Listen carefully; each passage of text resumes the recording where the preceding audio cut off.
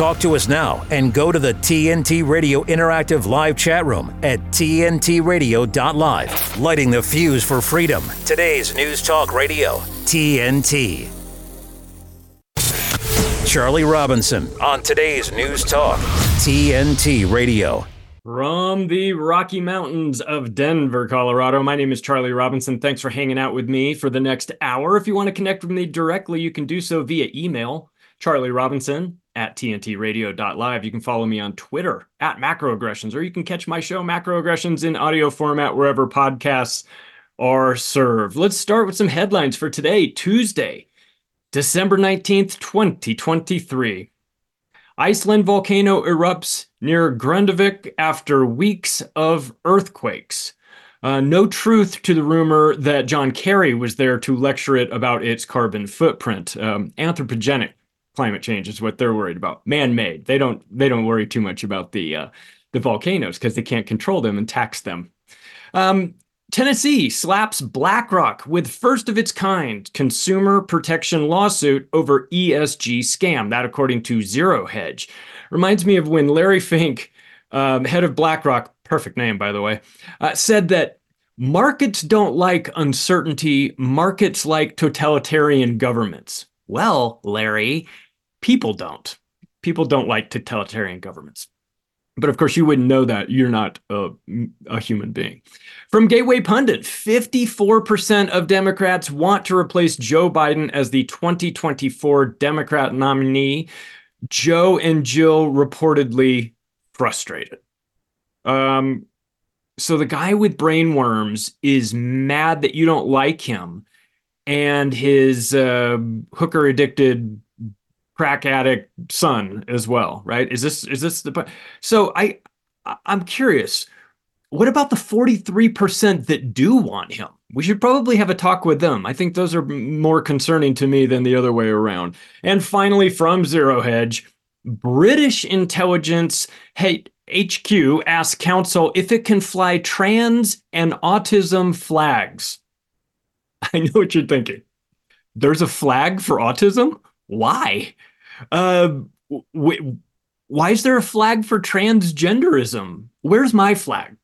Where's my flag? That's what I would like to know. Where is my flag for sanity? What about the people that are done with the woke nonsense? Can we make a flag for those? It just says, leave me alone, with maybe a big middle finger, something like a Gadsden flag. Instead of a snake, it has a normal looking brain that isn't rainbow colored and filled with sprinkles or something like that. Where is the sanity flag, I ask? Look, stop celebrating how marginalized you think you are. That's what losers do. If you want to snap out of this, you've got to break this victim mentality. The victimization decathlon is weird and it's disgusting, and it doesn't make anybody want to help you out. It just makes people feel kind of sorry for you and dismiss you.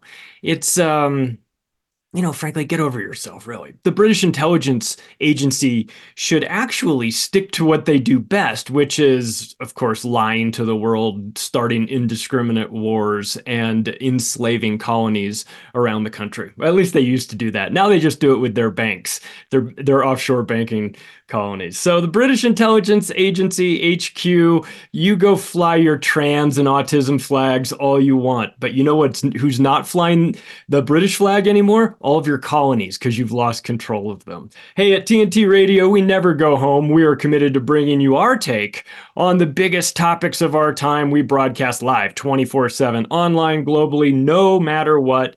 We've got you covered on TNT Radio. There's a lot going on, so it's important to stay informed and up to date. Get ready, because here we go. At the top, 30 minutes past, and when it breaks. Today's News Talk Radio, TNT. A host of nations are joining forces with the United States as part of a new security initiative to ensure safe naval passage through a critical trading route located in the Red Sea. Here with the story, joining me now is TNT Radio News producer Adam Clark, a.k.a. Ruckus. Ruckus, this is a great topic for us to start off with, because I've got my first guest who's going to be talking about this. What did you find about what's happening in the Red Sea? This seems alarming to me. It feels a little bit I'm just gonna say it feels a little Gulf of Tonkin-ish to me. If I didn't know any better, I would think that they're setting the pieces in place for maybe a false flag. What have you found? Maybe. Well, there is a lot to consider here because during the scamdemic, I'm sorry, the shamdemic. I mean the con job. I mean, yeah, the thing that took place. We saw that there was an extra strain or a problem placed on the supply chain, and we all had to deal with that. And we learned something about the repercussions and the ripple effects and all of that when it comes to this kind of stuff. And we might be running into that issue again because there's something like a whopping 12% of global trade running through the Suez Canal and in this area of the world. And there has been increased hostilities courtesy of the Houthis, the Houthis. So now we have the United States stepping up and announcing this huge, like, multinational naval force that they want to put together. An operation with a fancy sounding name. I had it at the tip of my tongue. Operation Prosperity Guardian. Ooh, doesn't that sound fancy?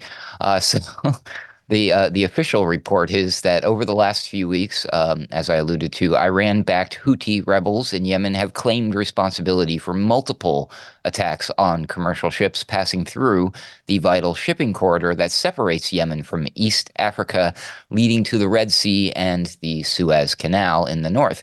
To counter the threat posed by the rebels, I guess they're not called terrorists yet, Secretary of Defense Lloyd Austin announced in a December 18th press statement a new multinational security initiative dubbed Operation Prosperity Guardian. The primary goal is to bring security, stability, and freedom of navigation to the vital sea passage for all countries. I'm sure there's some that'll be left off that list. Russia. According to Mr. Austin, protecting commercial vessels passing through the area is a, quote, international challenge that demands collective action, end quote, immediately. He said, quote, the recent escalation in reckless Houthi attacks originating from Yemen threatens the free flow of commerce, endangers innocent mariners, and violates international law. Mr. Austin added, quote, the Red Sea is a critical waterway that has been essential to freedom of navigation and a major commercial corridor that facilitates international trade, end quote. The Pentagon chief said that here's the list of countries: Canada, France, Italy, Netherlands, Norway, United Kingdom, Bahrain, the Seychelles, and Spain would be joining the United States in this Operation Prosperity Guardian. Several other countries have also agreed to be involved in the operation, with some conducting joint patrols and other providing intelligence support in the southern Red Sea and the Gulf of Aden. Now, during the ongoing attacks by the Houthi rebels, ships have been targeted and attacked by ballistic missiles and UAVs. That's a fancy name for drones, uncrewed aerial vehicles. Of course, as a result of the danger and damage to vessels, here's where it gets tricky. Major shipping companies and oil firms have decided to suspend transit through the important Middle East trading route until further notice. In fact, if I'm not mistaken, by Sunday, where was it? So here's what they're doing. So we've got BP, these are two big ones, and Norway's Equinor ASA just joined the list of vessel owners that are passing a different route. They're either not going at all or they're taking a longer route around the Cape of Good Hope around Africa. And this is certainly going to affect the supply chain. It's going to affect cost. It's going to add to an already skyrocketing inflation. And then now it's the impetus to set up a multinational force. And we know where that could lead to. There's so many angles to approach this, Charlie, but what say you? Yeah, well, I mean, listen, if nothing else, we'll get a new Tom Hanks action film on the hijacked boats. This whole thing screams manufactured to me. I get very suspicious when the United States starts talking about getting a group of countries together to spread freedom in the Middle East. Whenever we do that, it usually starts coming out of B-52s onto small targets. And I don't like this at all. I understand the geography of the area, and you are putting your boats in a position where there's not a whole lot of room to navigate. You've got sort of narrow passages there. But this isn't breaking news. This has been going on for a long, long time. Maybe, and this is a crazy idea, but maybe if the United States wasn't financing the Saudis to destroy Yemen, then maybe the Houthis wouldn't be attacking ships connected to America. I mean, that's a crazy idea, of course, but for us to stop manipulating this region with our aircraft carriers and our sale of weapons, but in the absence of that, I think that what we're going to probably see is some attacks, whether real or imagined for these purposes too. And I mentioned the Gulf of Tonkin. That, of course, was a non-event. Didn't actually happen. There were no North Vietnamese PT boats that were strafing this American ship, but the whole thing was manufactured. So I wonder, in this new era where everybody gets their information online, I mean, how would you know any difference, Ruckus? Right? If the nightly news came out and said, breaking news tonight, American ships have been attacked in the, off of the Gulf of, in the Gulf of Aden, off the coast of Yemen, how would we know any differently, right? It would be the justification for us to get involved in another deeply unpopular war in order to protect commerce. So I don't love any part of this at all. And it feels ripe for manipulation to me. And it's interesting that you mentioned this stuff goes on already before you. Are you saying this was happening before October 7th? I'm shocked to hear this. So yeah, I mean that's a great point right there. But because that's the talking point here, the justification for a lot of this, we're being told by the media. I mean, I can't read hardly any article that mentions Houthi by itself. No, it's Iran-backed Yemen's Houthi. You know what I mean? You get the full the four words in there so that everyone's clear who or what the enemy is, the future enemy, that is, because yeah, it's no stretch of the imagination to say, oh, look what happened. It was the Iran-backed Yemen Houthis. We got to go into Yemen. We got to take on Iran. XYZ, crank up the money printing for the military industrial complex to take advantage of, and the whole thing keeps going, And when should we schedule Netanyahu to make a speech before Congress where he holds up a new visual aid showing just how close Iran is to getting a nuclear bomb? Because he's always got the bomb with the 90%, and it's got the little fuse, and it's a very good visual aid. But I mean, that's so 1990s, right? You'd think that they'd step up, and maybe he could do a PowerPoint presentation showing how close Iran is to getting a nuclear bomb, that they're definitely going to give to the Houthi rebels, Iranian-backed Houthi rebels, and you have them use against us, right? This whole thing feels like, if I didn't know any better, they were trying to gin up support for another war in that region, be it in Yemen, or more of an involvement in the Mediterranean with the Israel situation. But I also wonder about this, Ruckus. I mean, on top of all of this, we have to consider the Chinese backed Belt and Road Initiative, which also goes through this region, also uses ports in this area, and is extremely important for the future of China. So any chance that America gets to plant the seeds that this is a region that is inoperable for ships, I would suggest that they might try that strategy as well, right? Oh yeah, there's so many different layers and levels of hidden agendas, as it were. We don't know what the true ulterior motives are that are driving this Operation Project Guardian, or whatever flowery language it was. But it's no good. By the way, I hope that PowerPoint presentation does come, and I hope it's produced by the fine folks over at India that gave us the moon landing footage. That would be exciting. That would be perfect. You know what? It would be right on brand. I don't know how this whole thing is going to turn out. Probably you don't know how this is going to turn out, but we do know one thing. Expect oil prices to go up as a result of this. That is something that I think that we can most definitely take to the bank. Thanks, Ruckus. We appreciate you. I'll catch you tomorrow, okay? Thanks, Charlie.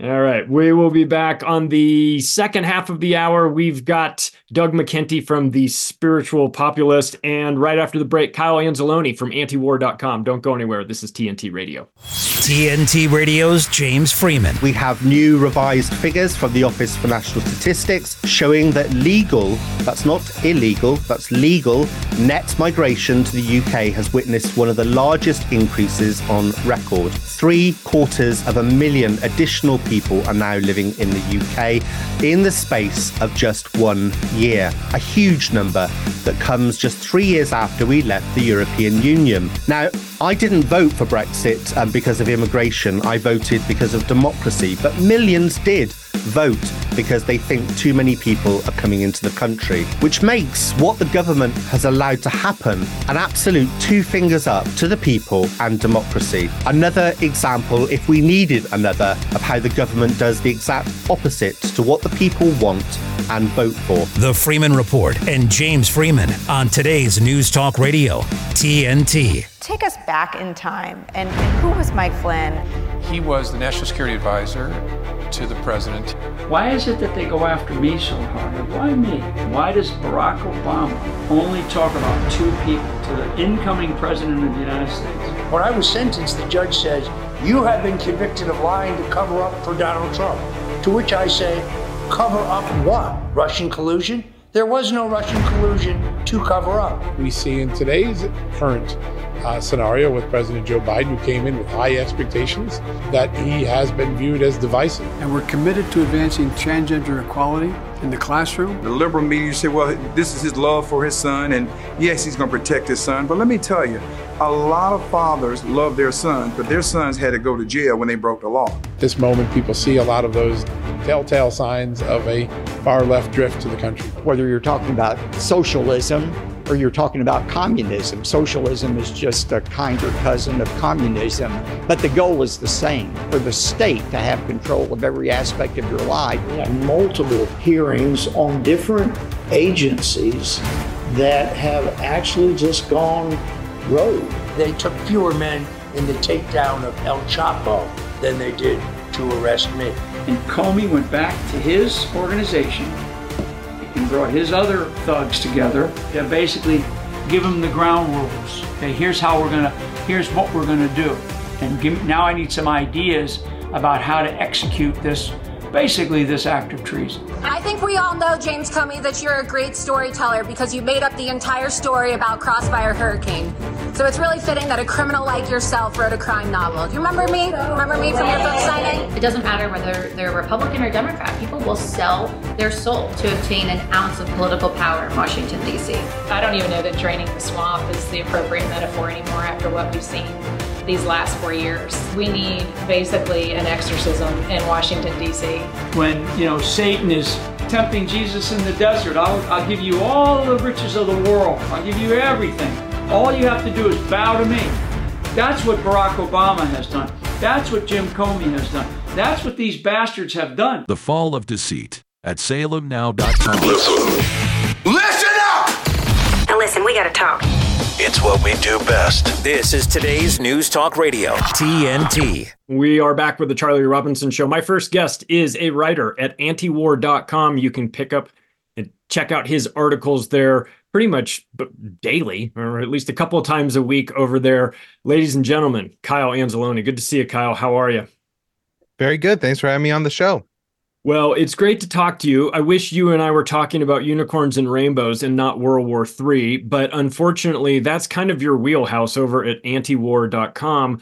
And I'm wondering, you guys have done great work on this. I've been watching Scott Horton get on all of the shows and talk about what's happening in the Middle East in a way that only Scott can. And it's obviously a polarizing topic. When you start talking about Israel inside the United States, you get a certain segment of the population that don't want you to even have any sort of conversation about it. How are you guys managing to even get the news out there with the amount of censorship that is happening for anybody that is critical of the American empire narrative, and particularly when you guys are so critical of the policies of Israel? I mean, it's a good question because there is a lot of censorship. In the past, I have been removed from Facebook. Fortunately, I made a new account and haven't gotten kicked back off. So social media is big, especially Twitter or ats, whatever you want to call it. I think are, kind of useful for being able to get your message out and kind of spread it around. We also have email lists and things like that. And a lot of people that just go to antiwar.com every day. And fortunately, at least, they can't really circumvent you if people are putting antiwar.com in the search bar. It goes right to the site. So that works out pretty well. But there is an awful lot of suppression. I mean, if you look at the NewsGuard and stuff like that, both the Institute and antiwar.com don't get a very good rating from them, just basically because it's a censorship thing. They're mad that we say the 2014 coup in Ukraine was conducted, with the backing and support of the U.S., even though there's a leaked phone call of Victoria Nuland explaining how the U.S. involvement there. That's one of the big things that they pick on antiwar.com, the Libertarian Institute for. So, we do have barriers, but especially at antiwar.com, we're having a fundraiser that's going very well right now. If anybody wants to go and contribute, we would really appreciate that. We have matching funds. But there are a lot of people who want to find the truth, and a lot of people know you can find it at antiwar.com. And so we've just had people seeking us out. And from my understanding, that as this war with Israel, or the war in Gaza, and the U.S. support for Israel has ratcheted up and continued, there's a lot more people coming to antiwar.com. I think we've had a lot of, especially young Americans, wake up to the reality of what Israel is doing. You can't, just going on ads or whatever you want to call it, you can't ignore the war crimes that Israel is committing with U.S. made bombs. It's just, there's too many obvious atrocities committed. Like just yesterday, there was a tank shell that hit a maternity ward in southern Gaza and, killed a little child. And those are just kind of the inexcusable things that are continuing to happen in Gaza. And when people see that, they see that as antiwar.com speaking the truth, who isn't owned by the Israel lobby and can say whatever, we believe is right in the truth. And so, we get a lot of viewers that way. Yeah, well, you guys have been doing outstanding work. I've been reading your stuff for many, many years. So what do we make of this? The United States has sent Israel 15,000 bombs just since October 7th. We've seen what happened in Ukraine over the last year and a half, 2 years. We've watched the United States finance and arm countries all around the world. You would assume Israel already had, they are very military driven, and you would think that they would have plenty of bombs. What's America doing? Like, what are we exactly doing by throwing gasoline onto this fire, by continuing to support this regime when they are in the process of massacring an entire population of people? Yeah, well, Israel is dropping tens of thousands of bombs at least, and they're using an AI system known as the gospel to pick targets for them. And so they're just hitting so many targets. They're saying that, they generate like 50 targets a month or something like that. And they're saying that this system is coming up with 100 targets a day. And so they do need the U.S. arms supplies to continue, laying waste to Gaza at the pace they're doing it. I mean, you look at the images, entire neighborhoods, imagine the neighborhood that you grew up in, that subdivision, where not only your house, but every single house has been absolutely flattened by an Israeli bomb. And, those 15,000 bombs, those are just the ones we know about. The White House has not been very transparent about the arms that we have given Israel. We do know there's thousands of JDAM kits, which convert unguided bombs into guided munitions. We've given them 2,000-pound bombs, and international rights groups and even the New York Times have reported that, in particular, is Israel's willingness to use 2,000-pound bombs on densely civilian populated areas that has led to the death toll being so high and so many civilians, including children, being killed. We're over 18,000 deaths now. At least those are the recorded ones. There's thousands of people buried under the rubble and dead. And of course, with the lack of medicine and food in Gaza, we're going to start to see more deaths coming from that. But 7,500 children are among the 18,000 dead. And those high numbers are because the U.S. provided bombs.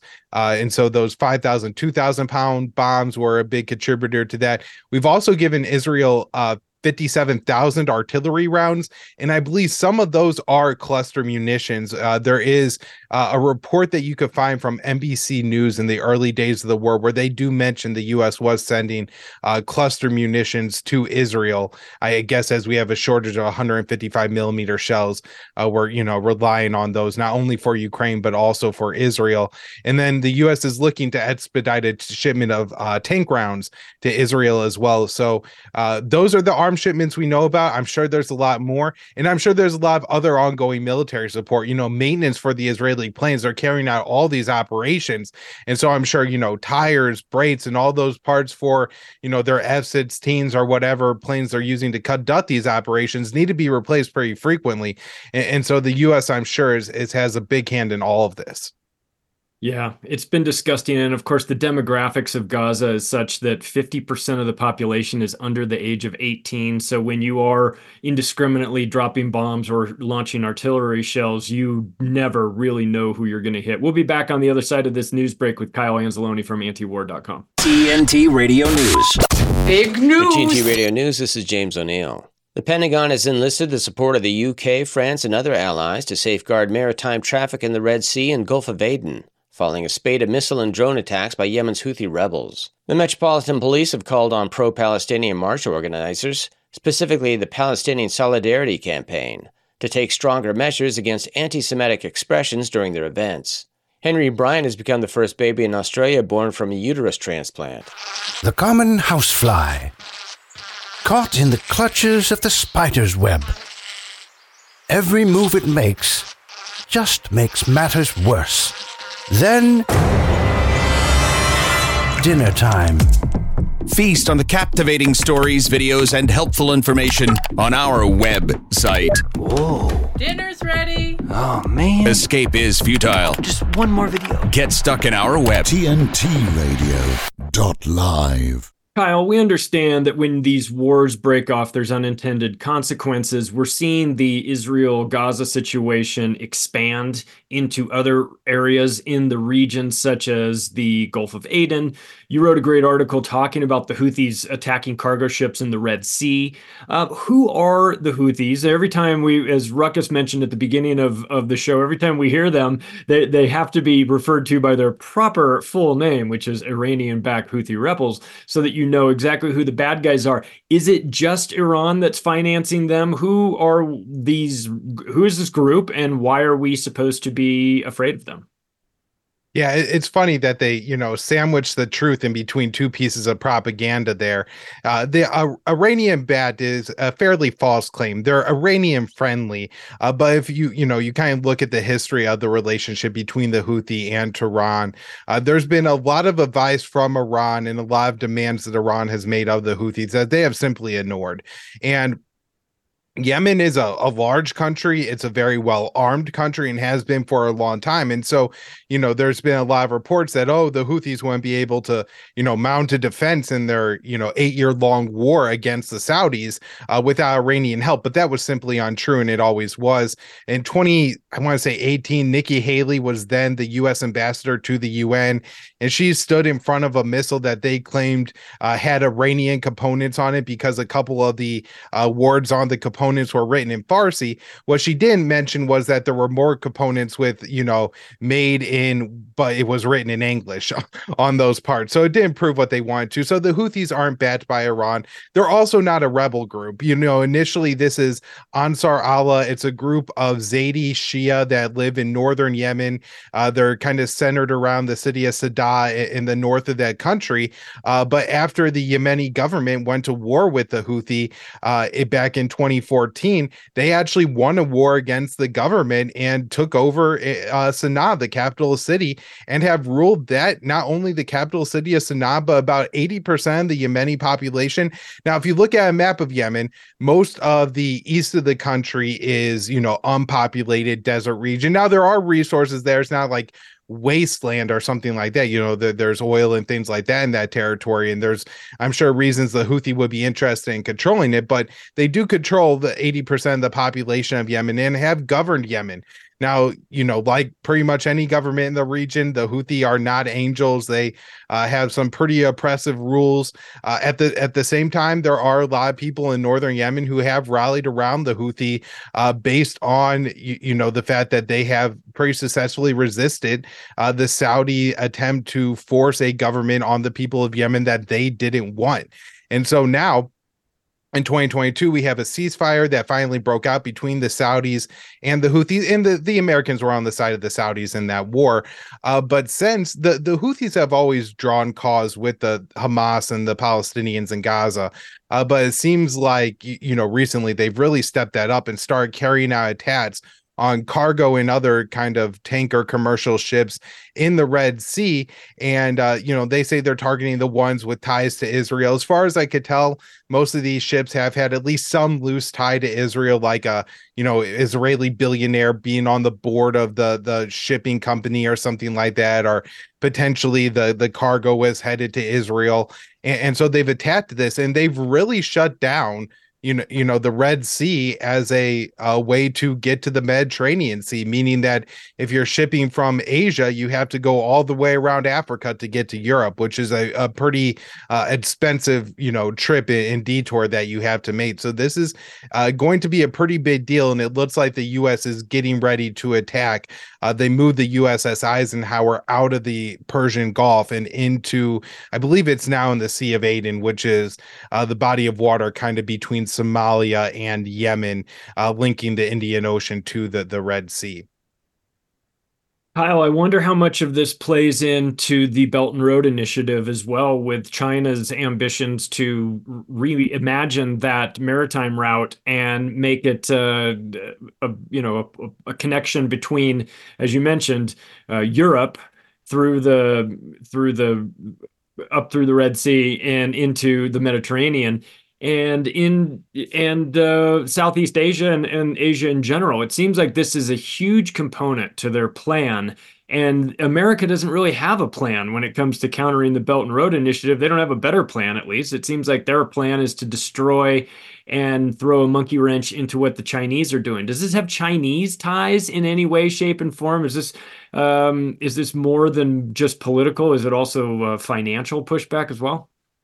Well, I mean, certainly when you look at the reaction in Moscow, Beijing, Tehran to any, kind of country that the U.S. is trying to isolate, those governments see an opportunity there to extend ties and to form a new partner in the world, right? And so I'm sure that, China has flirted with the Houthi and have looked at maybe doing some infrastructure projects with Yemen once the war concludes. But I haven't seen any major ties. I did just see an article in Newsweek that said it's not the Iranians, it's the Chinese that are really backing the Houthi and causing the problems for the Americans here. I don't think that's the case.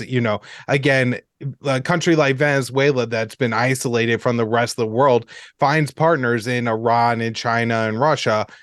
But that's a result of the American isolation, which is, I think, largely what the Belt and Road Initiative has been, is just China trying to, sees that the Americans will offer a lot of developing countries loans, but on very, very punitive terms for these countries. And so China saw an opportunity to at times offer not great conditions on their loans, but still better than the American ones, and have been able to, use that to leverage influence around the world in minor ways, not in the way the U.S. really wields in its influence around the world, but as far as, getting countries to recognize, Taiwan as being Chinese Taiwan and not Taiwan as an independent or a sovereign state, and things like that have gone on. So I'm sure China is interested here, but I don't think to a significant degree.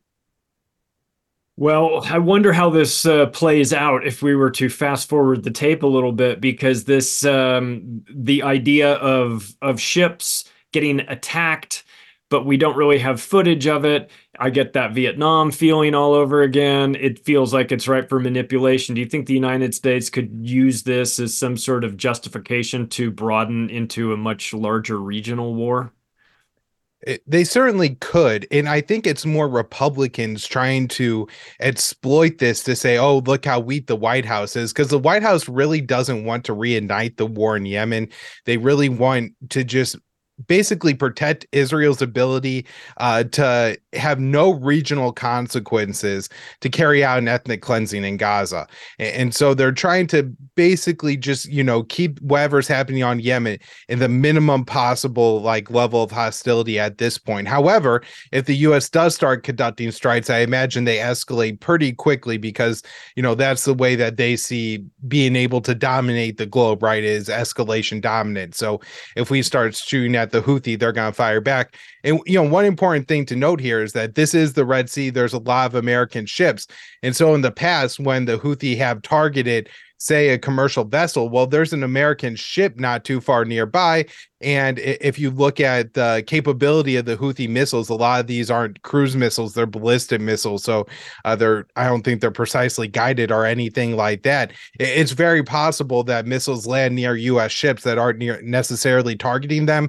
And so I think there is room to kind of exploit a crisis and make it bigger. And the Republicans certainly have tried to. Yeah.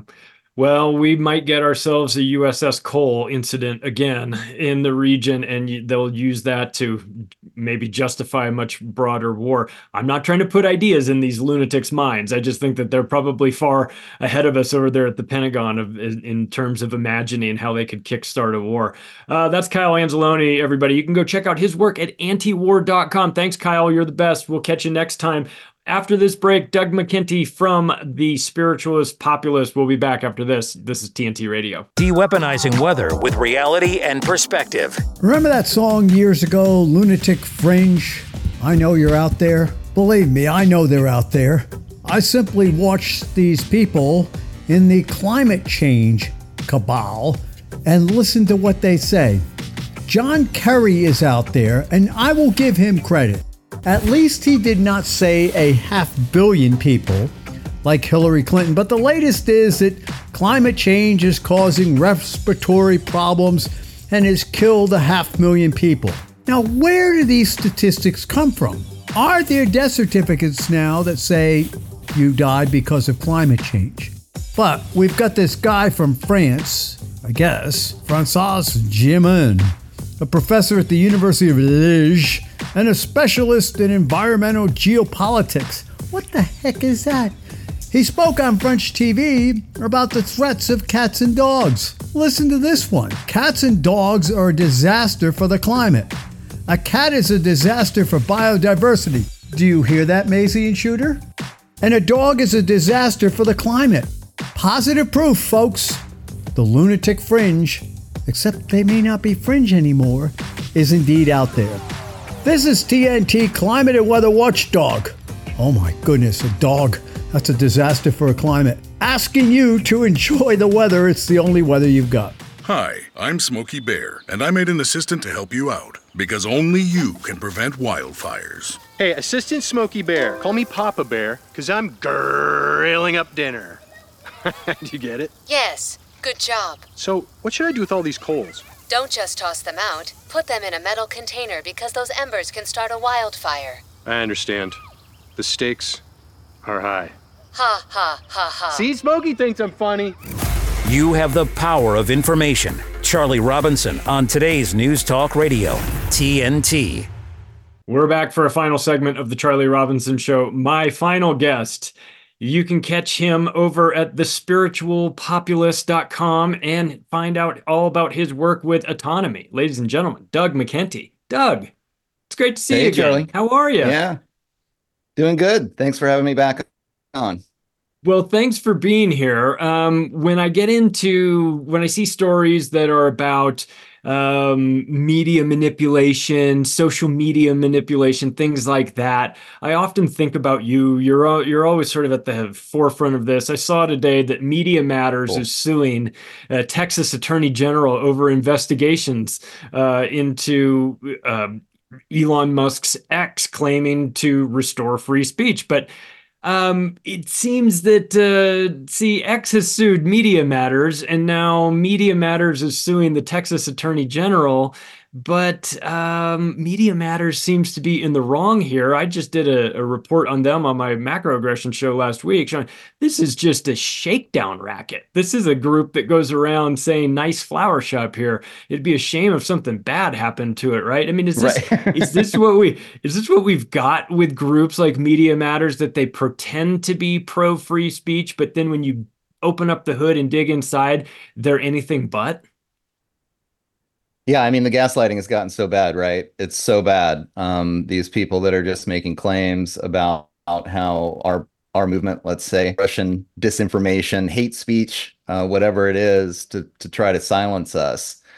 They just go after it, and they always just have this presumption that true information comes from the government and corporate sources, and everything else is just disinformation, and you're not allowed to disagree. And it's amazing that people listen to these guys. Like, it actually blows me away. I mean, they never debate, right? They don't debate with us. They won't teach our history in public schools. They won't talk about our perspectives. They just call us names and then claim that we're spouting disinformation. And unfortunately, governments and corporations around the world are spending hundreds of millions and billions of dollars setting up a censorship apparatus based on these wild claims, just so that they can push their narrative and they can silence the rest of us. And it's working, unfortunately. It's been working for a while. Yeah. Media Matters has been doing this for a long time. They set their sights on a particular group and then target their advertisers as a way of cutting off essentially the blood supply to the organization. Right. If you can get them to have to scramble to find advertisers in order to make payroll next month, then you've got them not focusing on a lot of other things. And it's a very effective message, to show to people in the future, hey, listen, you get on the wrong side of us, we'll give you the Twitter treatment, right? Or what we did to Elon Musk when he gets on stage and with Andrew Ross Sorkin and says, that these advertisers are responsible for the destruction of this platform. And when Twitter goes out of business, they'll be the ones that will take the blame for it. But I don't even know that matters. Do you think the general public is even smart enough to recognize that a group like Media Matters is basically working as a racketeering organization and gathering sponsors and using this as a form of extortion in order to get the sort of speech from this platform that they desire instead? Is the general public capable of figuring this out, or is this just going to go right over their heads? Right. I mean, that's exactly why I've been spending the last year or so focusing on how to monetize content creators, learning the marketing and the business ends of the angles on this, because I've been doing my own podcast for multiple years and just couldn't monetize it, right?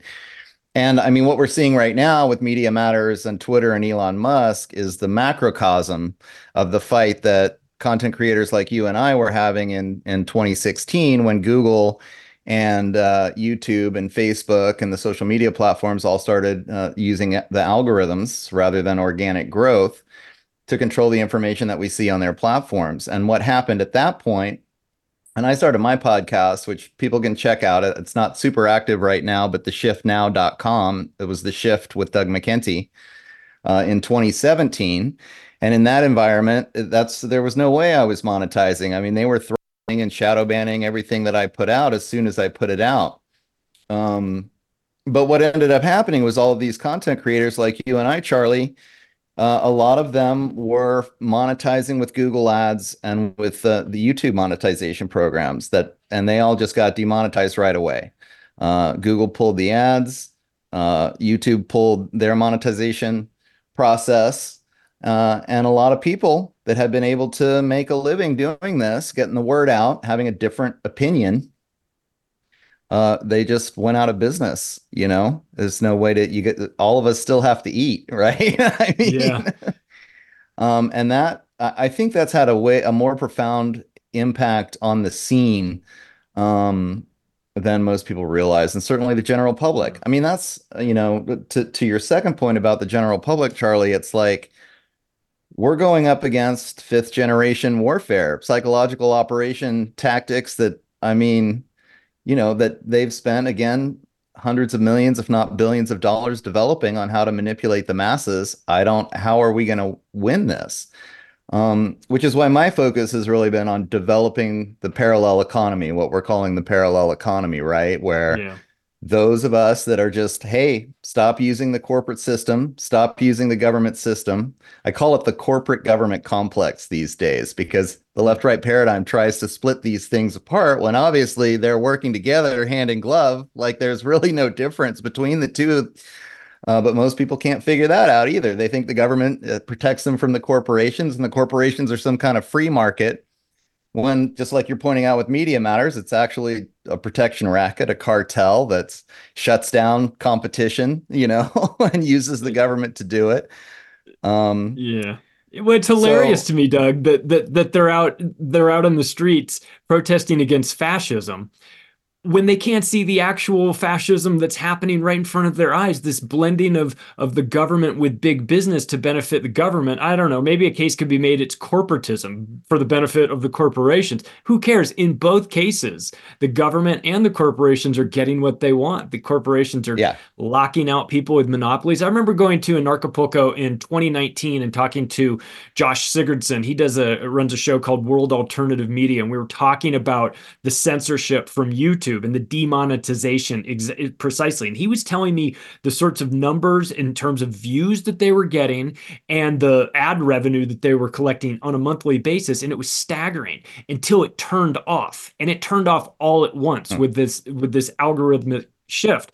And so, it's interesting that, it's one thing we can complain about it. And I'd say I have a PhD in complaining about this stuff by this point. But again, if we don't have solutions, it doesn't really do you much good, right? So one of the things I like about what you're doing, you're working over there with Richard Grove and the Autonomy crew. You guys are actually talking about how do we fix this? Not how do we fix the system? The system's unfixable. How do we build a different mousetrap and attract people over to this way of thinking? That to me feels very revolutionary and doable. So what are you guys doing over there? What are you working on right now with the crew at Autonomy?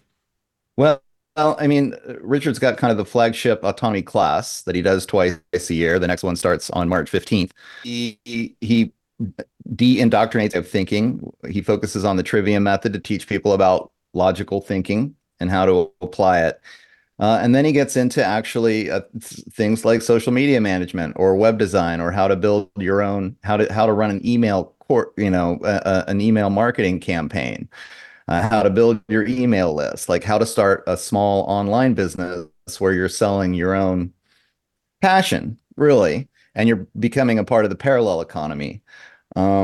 And so also we're offering at the University of Reason.com. There's, I think, 32 different courses from guys like John Bush or Derek Bros, a lot of people that Charlie. And the course, I think, is a great way to monetize for a lot of us at this point, because you're selling a digital asset that you can produce. It's a one-time expense, and then you can sell them for a couple $100s a piece.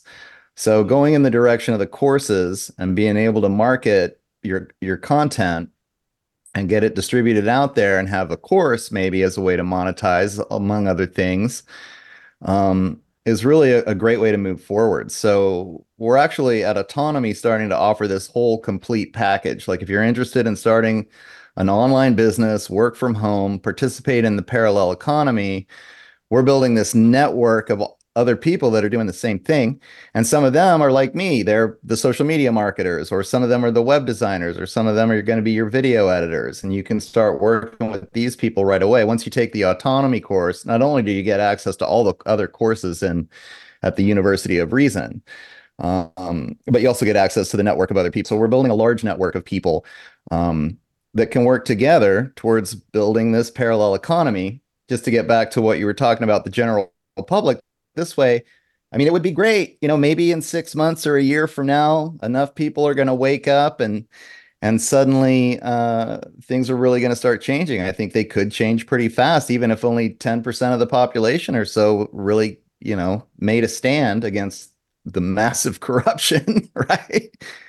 Yeah. But because of the propaganda, because of what we're up against, I think it's a safer bet to just take matters into your own hands, start figuring out how to live off the grid, live sustainably, develop a network of people who think like-minded, and get all your necessities from them.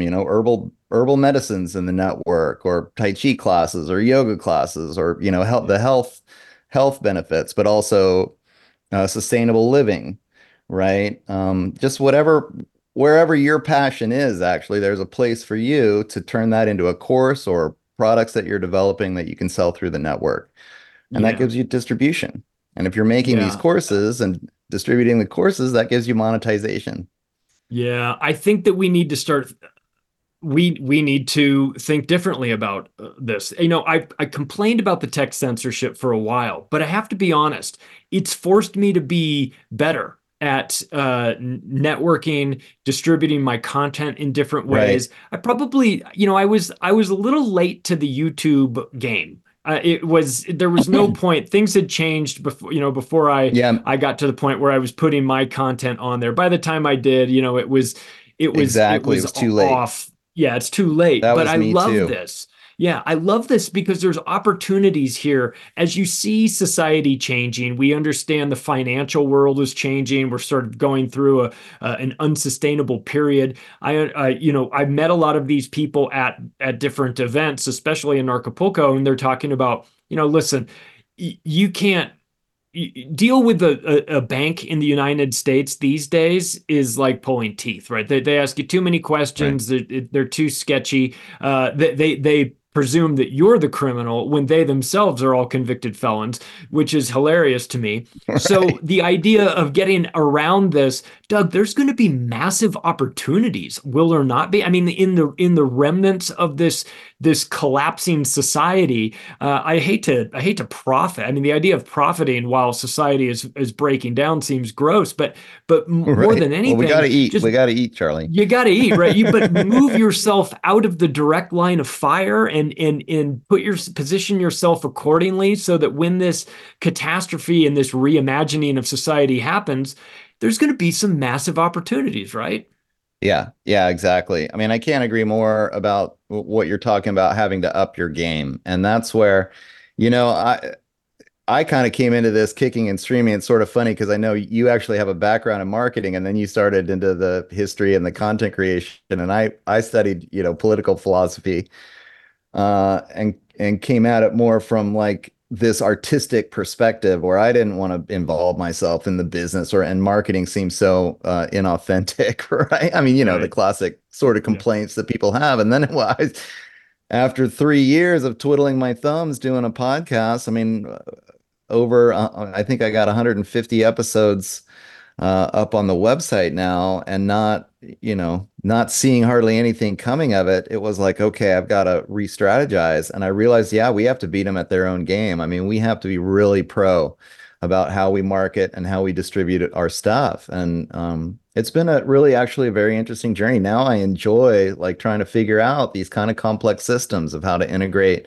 social media marketing with email marketing. And my end game would be to develop a big affiliate network with guys like you, Charlie, where we're all helping sell each other's products, right? And then, if you have enough people in the affiliate network participating, and our reach maybe is in the millions instead of your podcast that maybe is reaching 50,000 people or something, if you're lucky, or your email list that maybe has 10,000 people on it, if you're lucky.